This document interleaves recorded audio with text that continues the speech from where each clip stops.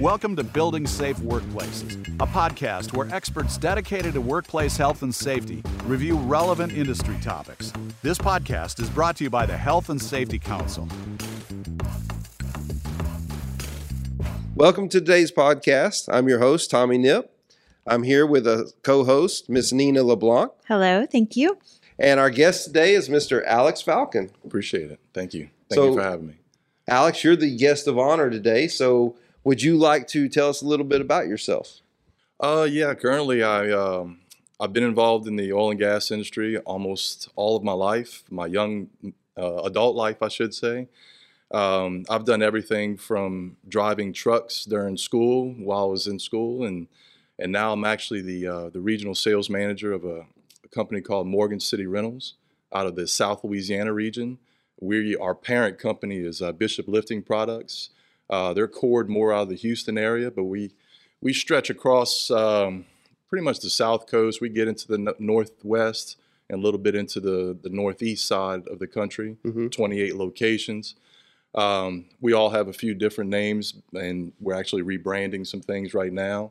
But I've been with the company a little over 15 years, and I've done a few things for the company, from inside sales to sales and into management, on the management side.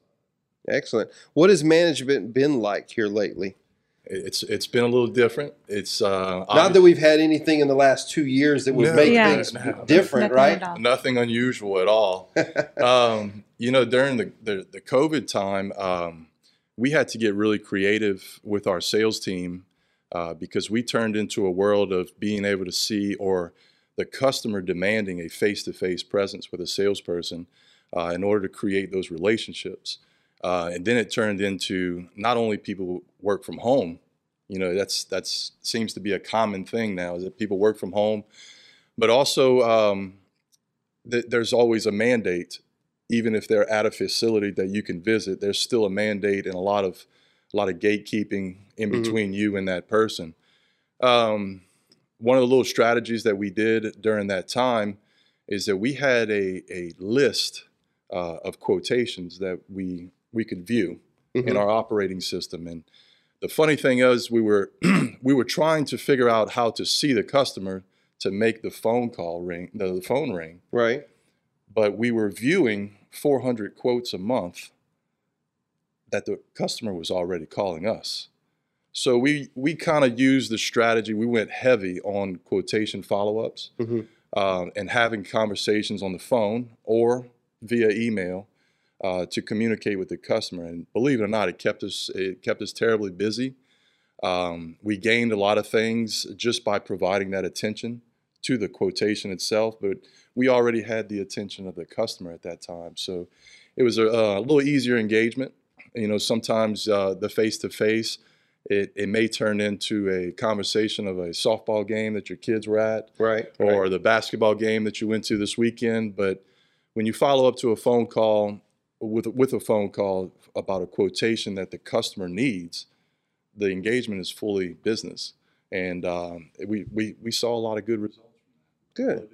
So, what is it like to lead a sales team in this day and time? I mean, what are the challenges that you've seen over the course of since you've been the manager? Well, I mean, I kind of saw a lot of things dating back into all the way to 2012, if you had to use a timeline. And in that era, you still saw a lot of, I hate to call it old school sales techniques, but it was a lot of entertainment, let's call it. Right. Entertainment, bonds that were for life, and sometimes it was personal / business bonds. You saw a lot of that transitioning away towards the 2014-15 range, where it was less who you know, but how do you do, more process driven versus relationship driven in the sales world. I came from a sales world that was more hunting style versus farming style. So I had a good idea as a farmer of what hunting style sales was. So for those who may not have a background in sales. Okay, I'm sorry. No, it's okay. Describe what you mean by hunting versus farming. Well, I think they even references hunting versus harvest, right? Okay. So, kind of keeping with the H&H. So go ahead and tell us what that hunter is. The hunter is actually someone who is designated in an extreme hunting world, let's just say. It's a salesperson designated to find new business only. Mm-hmm. So there's a whole technique in the 80-20 rule, which funnels into from 100 phone calls on a Monday to 8 presentations a day. And it gets very extreme into presenting to new people to create new business only, and you move on. Mm-hmm. And that's one of the things that I did in the past is we would create new customers, and then there were follow-up service people that followed what I created and followed up with that customer. So you were really hunting for the work only new in business. That. And yes. So describe that 80-20. So that out of your call rate, you're referring to the 80% fail, no return calls to 20 success rate. Okay. And again, there's a lot of statistics of a cold call is almost rarely successful on the first call. Mm-hmm. So there's like 6 calls that you can make thereafter, and then the statistics get better and better if you're going by the book. Right. Mm-hmm. People like to believe that they are the best at their first time face to face, when actually the person that calls on more people that's not as successful with that skill, they actually complement it with activity level, versus seeing 5 people a day and trying to land 4 sales. That person's going to call 40 people a day and land 4 sales. Mm-hmm. If he's a 1 out of 10 versus 9 out of 10 person. So okay, so that's the hunter. So let's talk about the harvester. The harvester or farmer is the type of salesperson that has an account already created that they cater to, pay mind to, bring to lunch. The typical salesperson. Right. The company that I work for, we actually.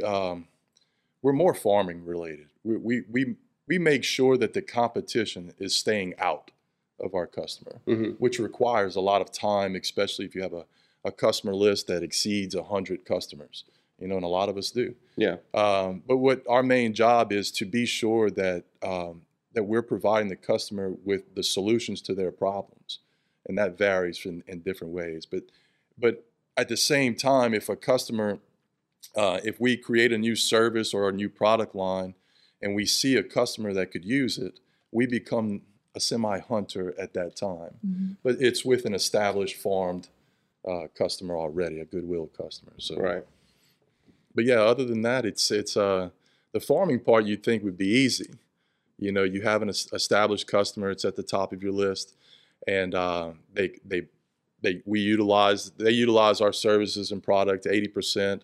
It's until you don't have that anymore. Right. When there's a manager that changes, or a new guy in town, or positions change, and we saw a lot of that during COVID. Right. A lot of people moved on to different industries, and a lot of people had gotten switched around in job positions. Myself, mm-hmm. I transitioned from a salesman of 7 years into a sales manager with a group of guys that are all older than I am. But yeah. Like what you hear so far? Make sure you never miss a show by clicking the subscribe button now. This podcast is made possible by listeners like you and our generous sponsors. Thank you for your support. Now, back to the show. So what are some of the challenges you've had leading this group? You mentioned that you're leading a group of people that tend to be older than you. Have you seen any generational challenges that you've had to assess in your short time as being their manager? Yeah, I'm really interested in this because right now we talk about here at HASCA, we have 5 different generations in our workforce right now, right. And how there's a really unique challenge to make sure you're educating and relating and communicating with all 5 generations at once. So kind of curious as to how you handle that. And we'll have to get into this topic because the worst thing that a sales manager can do is to assume that everyone's going to do the same thing the same way. I like to use the analogy that I heard once that everyone can relate with the New Orleans Saints and Drew Brees when he was still with the Saints. Mm-hmm. Hall of Fame quarterback, exceptional person, everything, all the above. What if you had 11 of those guys on offense? How good would the Saints have been? Had the receiver been Drew Brees, the snap, the tackle, the guard, everyone be Drew Brees. So everyone had their own part. They're all built different. They all have their own skill levels.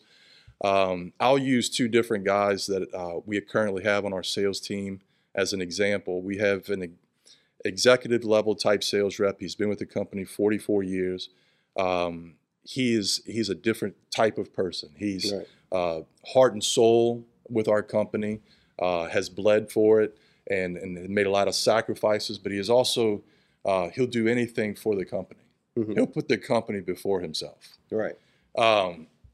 Different Which level. is rare these days sometimes. Well, I mean, if you have them, hang on to them. Yeah. Kind of thing. We've also just rehired another sales rep that also heart and gold, black, blue. I want to say black and red. That's the Bishop colors, but he's blue and yellow. He's very Morgan City Reynolds, has been for a lot of years. Different style, not executive level style. He's more of the 10-minute, 15-minute lobby talk kind of salesperson, but he's going to cover 20 customers a day. And then he's going to go to the office, and then he's going to make 20 more phone calls that day.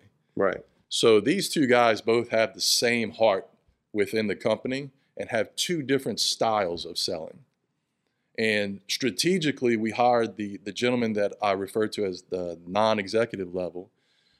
Strategically, we hired him back with the focus of recovering revenue that we have not seen in the last 2 years, made up of about 300 or 400 customers. We knew his style. Right. He calls on a lot of people every day, and he's an 8 to 5 salesperson, not a 9 to 3 salesperson. And we kind of knew that going into this hire, and we strategically hired him back to be the gentleman that serves as many customers and gets us as much story as we can get from these 400 customers that we haven't seen revenue from. And currently he's on pace of recovering about half of that revenue, which is quite a number. Right. So we've been pretty proud of a few things. So I guess, leading that into leadership, how have you looked at the different roles that those two play, as well as yourself? You started out with talking about the football analogy and these different characteristics. So back to leadership and kind of thinking about the roles on your team, how does that play a big factor in, leadership skills? It's actually a hot topic for us right now as well. We're trying to do our best to let everyone know, with our team specifically, on all the resources that they have. I mean, all failures are not because of the weather, the lack of finances. I mean, COVID. Yeah. COVID gets blamed for everything. Yeah. We still got a ways to use that as an excuse. You can see the attitude in people that went through COVID. They blamed everything on COVID rather than looking for new resources. And I just kind of told you this. During COVID, we could have easily laid off the entire sales team. No one was going to see them. Right. But rather than doing that, we had to figure out, what was one of our biggest issues? And it was quotation follow-ups. And when we addressed that, I realized it's also the activity level that this sales team can enhance in.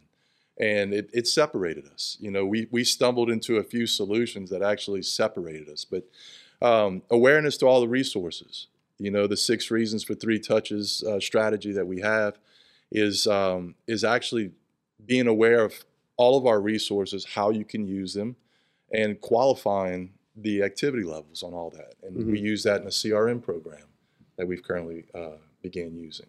Cool. Well, you just mentioned your 6 touches. What are the 6 touches? What does that mean? It's actually the 6 reasons. 6 reasons for yes. Okay. And look, our 6 reasons are going to be different than other people's 6 reasons. But specifically, at the top of the list, we like to reach out to the customer with a thank you.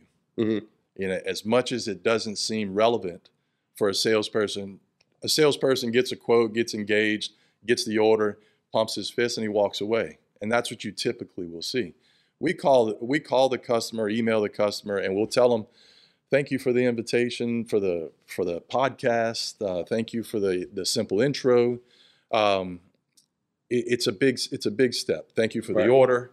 Another one of the things that we've really engaged in as another reason for us to touch our customer is it's a little different than most. We actually address delinquencies with customers in a different way. You know, delinquency typically is, hey, you owe us money. Mm-hmm. Whereas now we have kind of discussed and strategized with, what if we sit with the customer and see what the problem is versus demanding only what you want, but actually seeing what the problem with the customer is and the delinquency. Mm-hmm. And it's changed the relationships. You know, we've even created payment plans with customers. We've that at the end of the day, it creates a softening relationship, and that goes a long way with the AP group, especially. You know, with the people that are paying you that get harassed by everyone else, and yet you're sitting down to feel their problems. Quotation follow-up is one of our 6 reasons that we focus on.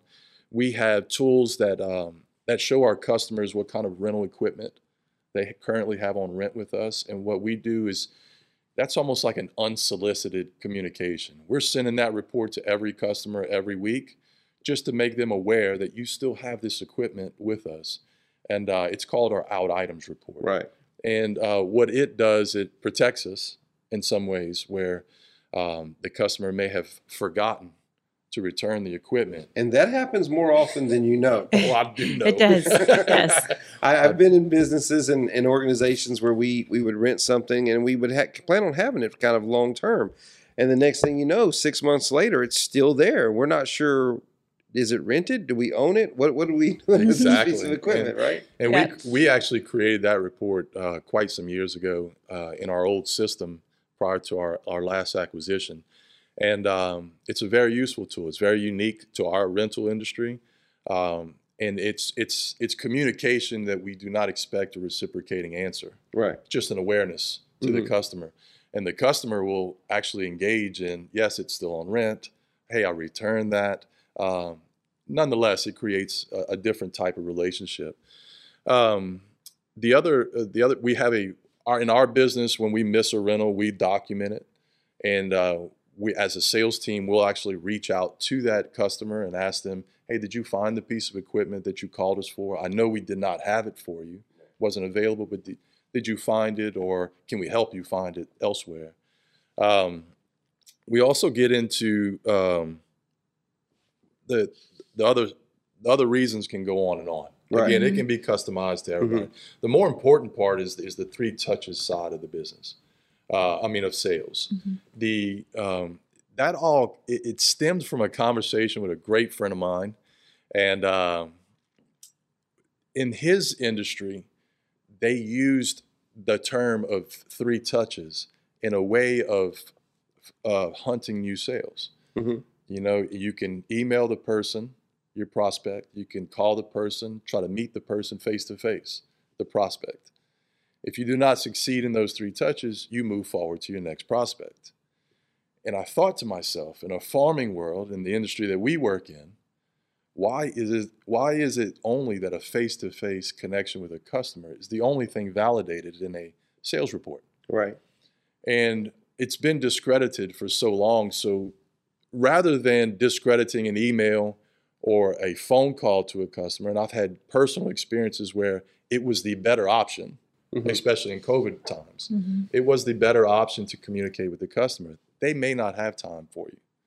And the one experience that I did have, the guy was not even at the office, and it was in my plans to see him that mm-hmm. afternoon. I couldn't make it. So I called him. He was away from the office. It turned into an order by chance. That doesn't happen. Yeah. That doesn't typically happen. So what we did was we validated phone calls and emails, and we do it through our CRM program. Today, we do it as in our CRM program, where mm-hmm. we credit the salesperson for a good email and a good phone call if it creates value to the customer. And you can't just expect the salesperson to instantly go from being discredited with a phone call to being good at a phone call. Right. And so we kind of used examples, and we kind of gave good instruction on ask a question that you expect an answer. Not expect an answer, but can get a validated answer that would help operations, sales, whatever the region is, especially in the budgeting times. Right. But yeah, because sometimes if you just validate just phone calls, I can sit there and speed dial all day long, but it's the value of that phone call, right? Correct. Well, Yeah. I find this so interesting. You know, I'm director of account management here for HASC. And so the thing I find interesting is that there's not enough time in the day sometimes, you know, to do all those face-to-faces. And, you know, we try really hard to get out in the field and be with all of our members and have those face-to-face conversations because they really are more personable. But it's the time, you know, and so having those quality touches via the different tools and methods, you know, I think is valuable. You know, it's just a different type, especially as we're, you know, one of our team members, Vanessa here on staff, she said, she had a really great line and it said, you know, as our needs change, so should our solutions, right? And so we saw that through COVID, you know, we had the need to still talk to people, help people, see people, do COVID testing. HASC never shut down during that time, you know, but we altered our solutions for our members, you know, and even the ability to do virtual COVID testing, you know, and proctor that virtually was, you know, something that our member came to us, said we have this need, we figured it out for him. So, you know, really being able to be flexible and come up with some different solutions, you know, is I think great points for, you know, not sales, but, you know, any kind of application. And in any business, any organization like you guys, it's about knowing your resources, you know, and that's one of the things I've listened to several times, that people don't fail because of the weather. You know, they fail because of the way they view the weather. Yeah. You know, and not everybody hates the cold. You know, you tell the people in Alaska that people hate the cold and they'll laugh at you, you know. And so I believe it's more about knowing how to use your resources, but that comes with training, awareness. And as a sales leader, what's funny, I'm saying that, is what I found more than anything when I became the sales manager, I realized that no one works for me. I work for them. Right. You know, my biggest focus is creating opportunities for my sales team. I said that the first day, you know, and look, I'm talking to senior level salespeople that are now under my umbrella, and it kind of made it easier for me to tell those guys, I work for you. You know, one specifically, I said, I need to learn a lot from you. So I'll be 25% teaching you, but you'll be 75% teaching me. Yeah. And, so I did not realize what I said because every day that I sit down in front of my computer, the only thing I'm thinking about is how do I create opportunities for my sales team? And then we get into the 6 reasons for 3 touches. We get into our sales meeting structure and teaching in-market diversification. That's how we survived during COVID. The oil and gas industry was not hot and heavy offshore. Right. You know, so we had to get very diversified. 90% of my job now as a sales leader is paying attention, not to my people, but to the industry, to the product line, to the changes. Everything is about paying attention. And so I have to find all my resources to pay attention, social media being one of them. But I realized that's what's happened to me, how I've evolved as a person who thought they wanted to be a leader, got put in the role, and then had to really get creative with being a leader. Right. So what you described is really the model of servant leadership, right? One of my mentors told me one time, said, Tommy, surround yourself with smart, capable people, and then your job is to do everything you can to make them successful. And that's servant leadership in a nutshell right there. And it's interesting to see that it bridges all genres of the job. You know, it's not just you know, on the craftsman level or in a plant or anywhere else. It even goes into sales. You know, like you said, your job was to learn from your people and make them successful and set them up for success, right? I think that's a great approach, especially when you're really trying to cultivate that culture. You know, something we've been talking about recently is culture and trying to make it a good one. So you seem to, from a leadership perspective, you seem to have a very humble approach and some unique perspective. And so we haven't really heard about your life story yet. So I thought maybe that might be interesting My life story. Well, you know, kind of how you got to where you are today. So I thought that'd be a good segue to go to. Yeah, I've been told how passionate I can be about some things, but something occurred in my life, and I was a young man at the time. I was 28 years old. I was 2003. I contracted a lung disease that changed my life. That's so cliche to say, but it really changed the perspective on life. I was now in a situation where I was with a lot of questions, and I had to have positive answers, and which really changed the way I viewed other people.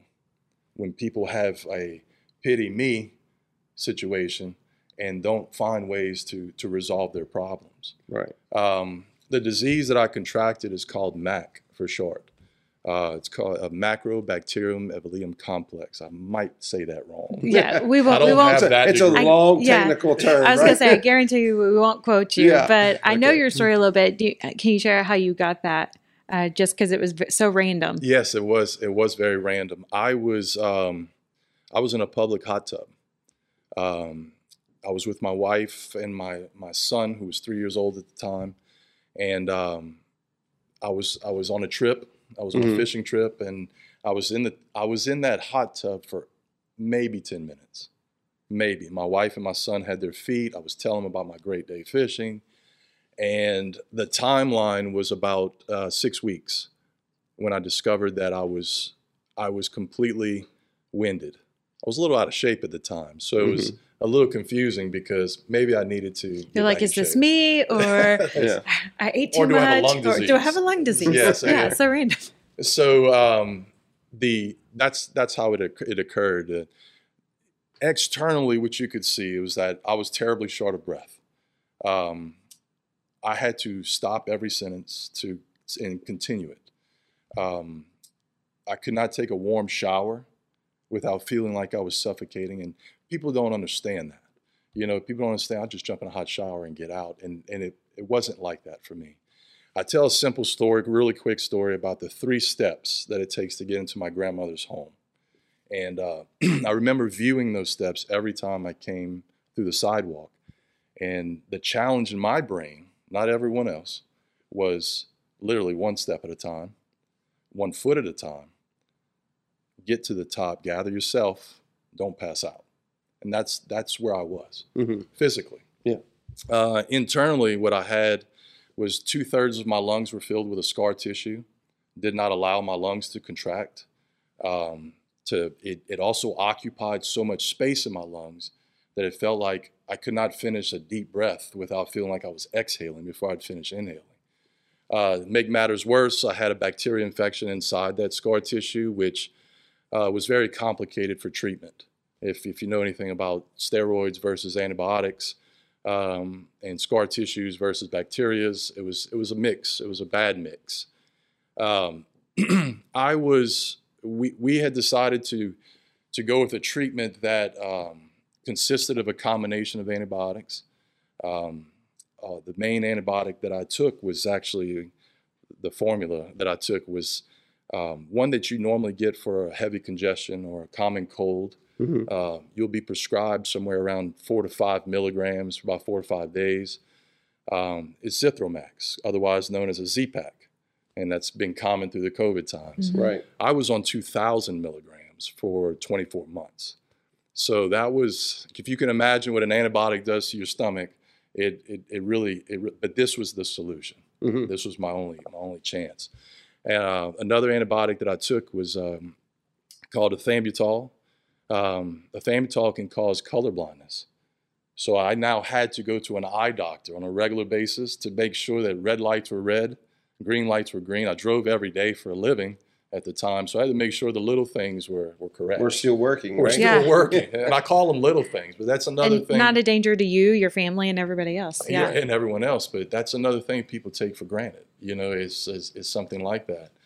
One of the biggest side effects that the treatment took on is that I now have numbness from the tops of my knees all the way to the tips of my toes on the pads at the bottom of my feet. It's a numbness that's caused from nerve damage in my legs, something I live with to this day. I've gotten adapted to it, but it's a trade-off. It's somewhat of a trade-off.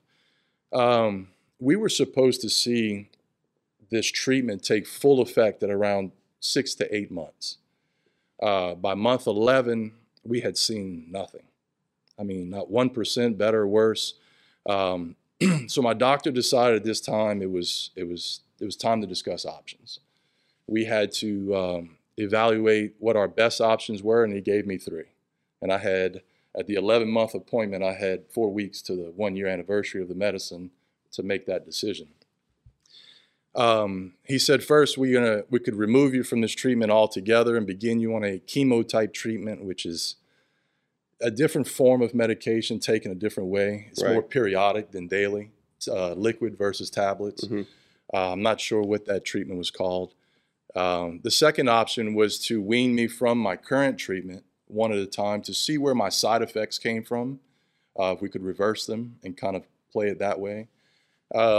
The third option was probably the most likely option, was that I would sit down and make a life plan and say, this is how you can breathe forever. And it was very, very limited. Wow. Very, very limited. So that was the 3 options I had. You don't always get the best cards, but you have to play them. Right. And that's how I had to view it at that point in time. At this time, I knew, discussing this with the doctor, that I knew due to a lack of oxygen that was in my blood, due to the lack of breathing, I wouldn't live a complete life. Not the life you were used to. Yeah, that I had intended. I mean, when you're 28 years old, you're thinking of the world. Right. And now you're still young enough to have ideals, right? Yeah. Now I can't go outside after 9:30 on a summer day. Yeah. And but personally, I'd made peace with myself. I made peace with God.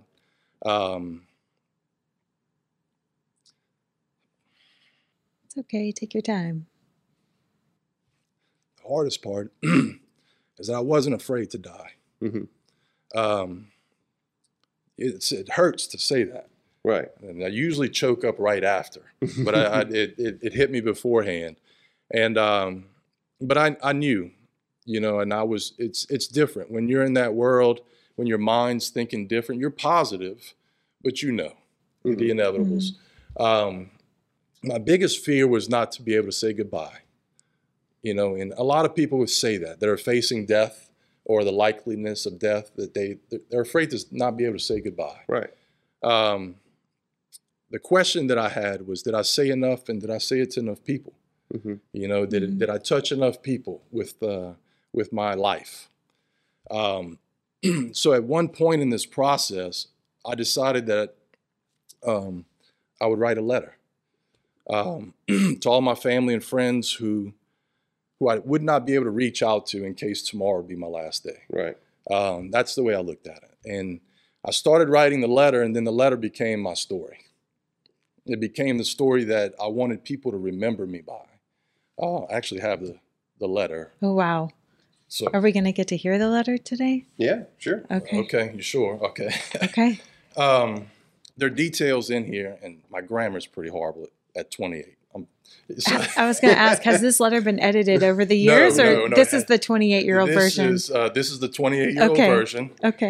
Not exposed to real world. Well, actually, at this time, there are details in here that I didn't share with you, but I thought they were relevant to describe who I am, right? Or why I am, and how we actually got here today. And you're 28 years old, and what year is this? This is 2000. I was diagnosed and I contracted in 03, late 03, and I was diagnosed in 04. Okay. So this is about 04 you're writing this letter, right? 04, actually, yes. 04, I'm writing this letter. Okay, all right. So Nice. I'll read it. Okay. Most days I awake before my family, and I wonder, how can I be so lucky to have these people in my life? Tragedy has faced me so many times, and I continue to bounce back, although I feel so weak. My glory days are over, and I have faced life ahead. My experiences are so many to be counted, and tears cleanse my face as I think of them. As I exit my room, I pass below my sick cross. I usually refer to the words of my favorite prayer. Lord, grant me the serenity to accept the things I cannot change and the strength to change the things that I can. I was 8 years old and had taken our first vacation without my older brother. At that age, it was kind of a relief because my brother always had to keep me in line and watch my every move. We were enjoying ourselves on many beautiful days, and when my uncle received the call. My mother was escorted from the beach before we had a chance to get out of the water. Eventually, it was my cousin who had explained to me that my brother had been involved in a serious car accident.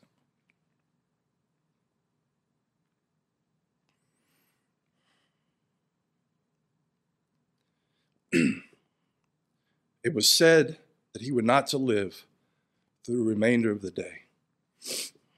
Again, I was 8 years old and preparing to lose my only brother. My brother was strong and athletic young man. He made it through that day, but continued to struggle with his injuries for the rest of the summer. I lived with my family in Florida while he was in the hospital. I was without my mother, father, and of course, my brother for quite a few weeks. I had missed them and worried greatly about my brother.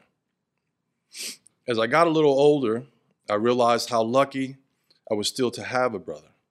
Excuse me.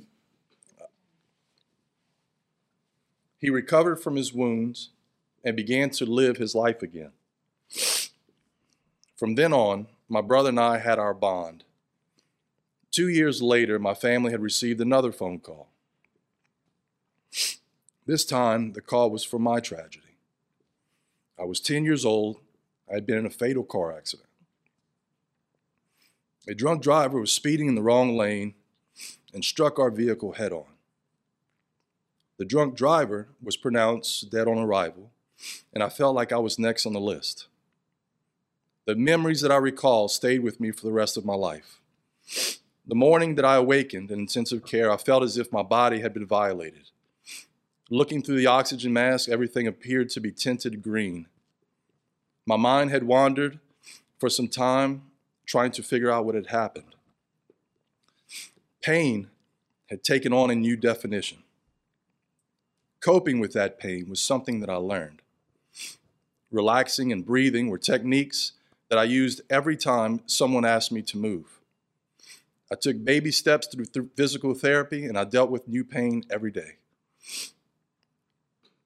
On top of physical methods of dealing with my issues, I would bring myself to a peaceful place mentally. Regardless of how unbearable everything seemed, I would tell myself that everything was going to be over soon and that we were going to be okay.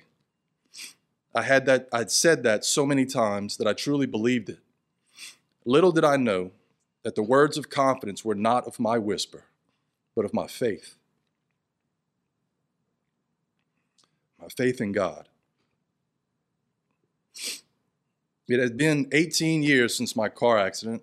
I've shared those stories repeatedly. Some people feel as if they must pity me, and some feel that I'm fortunate to have been rewarded financially for my pain. Personally, my award or reward is to be able to speak to my brother, my father, and my stressed mother. Unless you have been there, it is difficult to understand the family that most people take for granted. I've been extremely blessed with many experiences since my tragedies as a child. I've been successful in athletics. I've met many exceptional people, have had a few unbelievable employers. I have developed a beautiful family of my own. My wife and my 2 children have conquered my heart. I still see me writing this letter.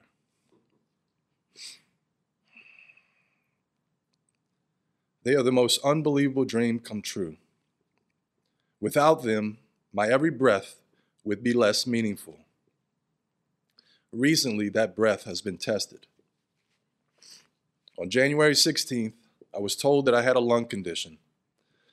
At 28 years old, my life was fixing to change. Except this time I had a wife and children that would suffer through the drama. After 2 months of unsuccessful tests, I went through a surgery for an open lung biopsy on February 23rd of this year. I was later diagnosed with an atypical tuberculosis. I had never been short of breath my entire life. Now I suffer from it daily. I can do very to little or no activity without feeling like I'm suffocating. I will be on medicine for 2 years before they decide what to do next. My life has changed. It's changed for the better.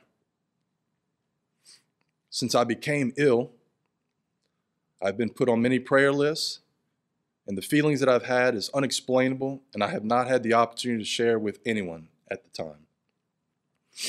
When so many people are praying for you or hoping that you feel better, your body feels lifted, unlike anything you've ever experienced before. Every effort that you make to recover seems intensified. Every morning that you awake, you feel as if the sun is brighter than the day before. And every hug that you receive seems to be your best. This is the power of prayer. There are not many mornings that go by that I do not cry due to my condition. I admit to questioning God. My question is not why me. It is, how is it that I can be loved by so many? I was very emotional writing each and every one of these words, but I'll say that this is my story and these are my words. Alejandro Falcon, 2004. This episode is brought to you by AFPM Safety, Apache Industrial Holdings, Austin Industrial, BIC Alliance, and Brock Group. For a full list of sponsors, visit www.hasc.com/sponsorship. Nice. No, thank you for sharing. That was beautiful. I think it just is a huge testament. Thank you for sharing that. That was, I've never heard that as a friend. So that was my first time. So I'm trying to hold it together over here on the microphone. But no, I think that just is a huge testament as to why we do what we do here at the Health and Safety Council, is just our whole mission is to build safe workplaces. So, the focus is getting people home safely to their families, and so you had major incidents, right, that we try to mitigate every day through training and education and, leadership and all these different resources and innovations. And so it's just, how much it's affected your life, Absolutely. and how it could affect others. So with that story, how did that change your perspective on leadership and how maybe you lead your team? Man, I'll tell you directly related to, and look, there's more to the story on the recovery. And sure, my thought process was, and as I explained to you, this was kind of a story. The part of the story I just told was more accepting what things are. That changed. That ended up changing for me when I met up with someone that believed in prayer, and I don't want to be religious about it, but he believed that he could put his hands over people and pray over them and change their condition. And he offered that prayer to me. Was not what I expected at all. But what it basically did for me, it started questioning. I started questioning things. It was more the questions of, what if he's right? What if this isn't a test of my acceptance, but a test of my strength? And but I had to figure out, how do I overcome a disease that clearly medicine couldn't fix at the time? And then how do I overcome something that I cannot do physically? And I had to do it mentally. So as the story goes, I promised myself from that day forward, and this is the mental aspect, that I would awake every day and I'd tell myself that today was a better day. Simple. Today I'm a better person, and today I'm not going to be sick anymore. And I was sick, and it's about, I don't want to say it's about lying to yourself, but I was ill and I was trying to convince myself different. And at first it was kind of like, I'm lying to myself. Right. I got used to repeating it. And some days later I felt better. And now I'm questioning that I just convinced myself that I feel better. And then it wasn't the case at all. Don't they say like some kind of pill, like it's just like sugar water or something? Placebo. A placebo. Yeah. That's right. That's right. It's something like that. Yeah. So I was in a situation now where I felt better, and I talked about the decisions that I had to make. And my 1-year visit did not go as anticipated. Mm-hmm. We had to decide whether we go to a decision or that we continue doing what we're doing. So I asked the doctor, I said, something feels different. I'm still short of breath, but something's different. And I said, I want to do every test again. And in saying that was quite agonizing, going through some of these breathing tests. So we did a chest x-ray that day, and that was the end of the test. And that was the day I learned that my lungs were completely clear of scar tissue, bacteria infection. It was gone. I'm confused, looking at the x-ray, and my doctor's smiling and telling me that you did it. And I'm confused because I'm still short-winded. Uh-huh. Turns out that one of my treatments developed a fluid buildup on the exterior of my lungs, which caused shortness of breath. And he said that fluid would just dissolve in your body. And he was right, of course. Mm-hmm. And we decided to continue that treatment just to make sure we nip it in the bud. We beat the demon. And the story goes that in January of 2006, I was released from treatment 2 months early. It was my 30th birthday. Nice. So he gave me 2 months of no treatment that I was expecting to have. Happy birthday. Yeah, happy birthday. Realistically, my story goes back to what do people do when they have a time of adversity? It could be small, it could be big, but if I have the opportunity to reach out to someone and say, or that they hear this podcast, for example, and they're facing a major adversity, and that tomorrow they can awaken and just be confident about challenging themselves towards it. And, I'm about goal setting, and I know you guys are all about these goals and tasks, but I'm also a big believer in that just because you've set goals does not mean that you met them. Right. I've heard that several times in my career. I have short-term and long-term goals. My short-term goal is to be unforgettable. If I make an impact on you, whether I said or did something that carries with you for a period of time. And my long-term goal is to be irreplaceable. Mm-hmm. And the cliche, everyone can be replaced, mm-hmm. but that someone still questions it's not Alex, when I'm no longer there. But people that have great skill at achieving goals, whether they're big or small, have incredible processes. And it's about developing and trusting your process, trusting yourself. And I mean, that's the moral of the story was getting over a lung disease was not, a snap of fingers. It was a lot of things. It was a lot of failed attempts. It was a lot of mental, but it was a process, and everything going back to your question, the 6 reasons for 3 touches is a process. Right.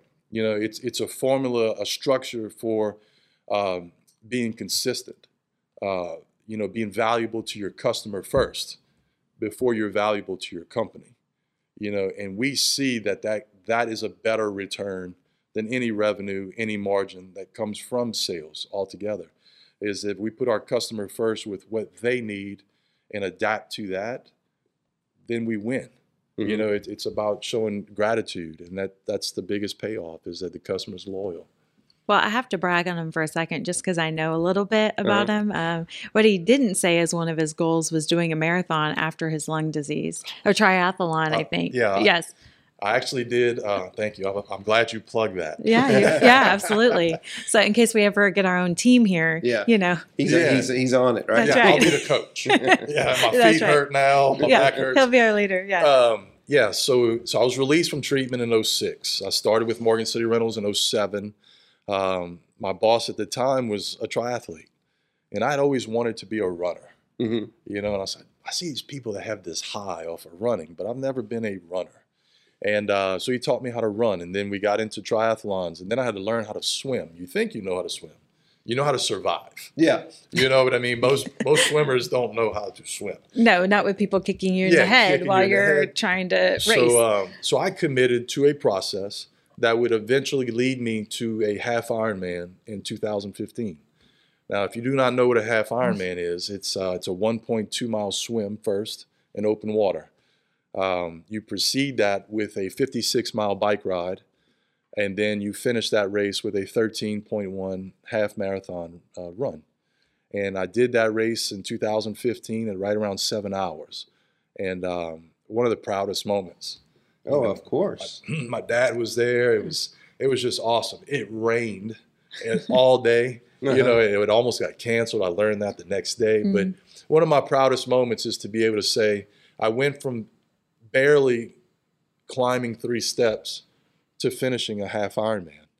And I have those numbers on the back of my truck, you know, that I ride around, 70.3, and it's, you know, everybody gets on the 13.1. Mine, I think 0.0. Yeah. Those highly motivated people. Yeah.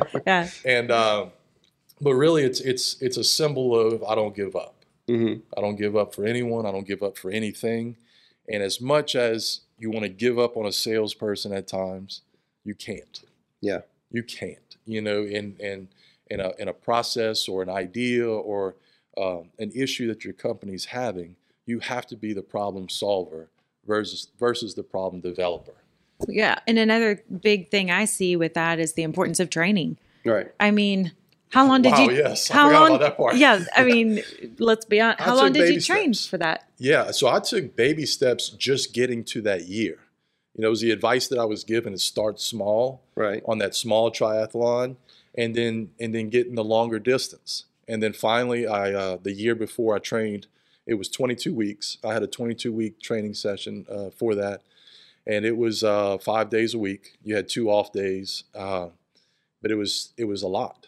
I was coaching at the time, so there was a lot of midnight training or 4 a.m. trainings before work, but it was something I was set out to do. You know, and there was nothing was going to stop me from doing that. And I did it. I wish I had another one to go with it, but maybe one day Nina and I, or Tommy and I. Yeah, that's right. Yeah. Don't hold your breath on that one. Well, he can now hold his breath really well. Speaking of breathing, lung capacity. Now, one of the things that I was listening to your story, and what I heard is that, you know, you almost had to heal yourself mentally before the body started to respond, right? You were going through those treatments and you hadn't seen a whole lot, and then when you kind of committed to that mental health is when you started seeing that progress, right? And I think that goes back to, you can make so many parallels to that, to our industry. Is, I mean, we can sit here and have the greatest training and the greatest leadership training and everything, but if you don't allow yourself mentally to accept that and be open to these concepts, you're just wasting air. Well, not only that, literally. but literally. Not only that, but, you know, we do all the training beforehand, right, in our industry every day. But then a big focus over the last couple of years has been mental wellness, right? Right. Before you walk on that job site, are you mentally there for work? Or are you thinking about something else, you know? And so really being prepared mentally to go to work and be safe, not only for yourself, but, you know, for all those people you're working with. So right. Good point on the mental wellness there. And in sales, we talked about the 80-20 rule, you know, but realistically, people fail in sales because they can't handle failure, you know, and the 80% of the time you're going to fail.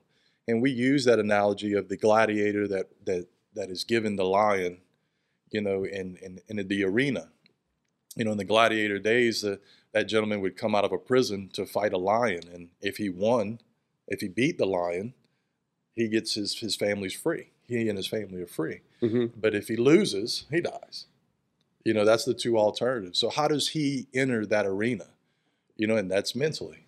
Right. And you're talking about focus, and he's talking about his life, you know.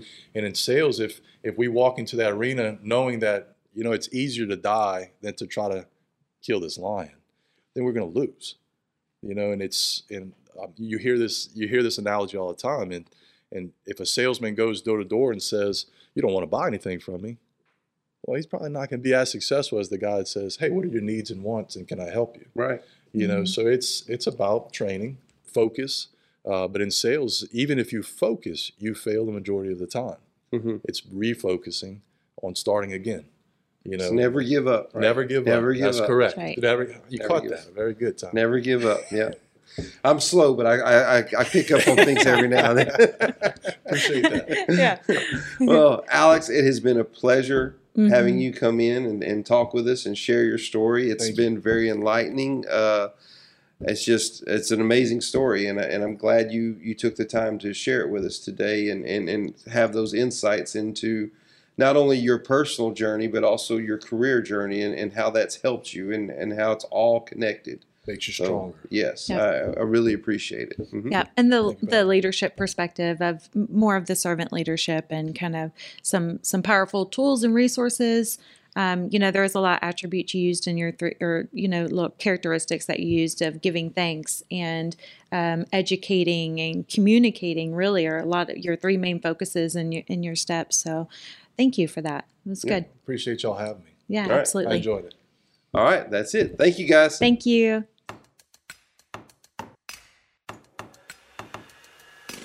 Thanks for listening to Building Safe Workplaces. Be sure to tune in next time for another exciting episode. Till then, stay safe and stay healthy.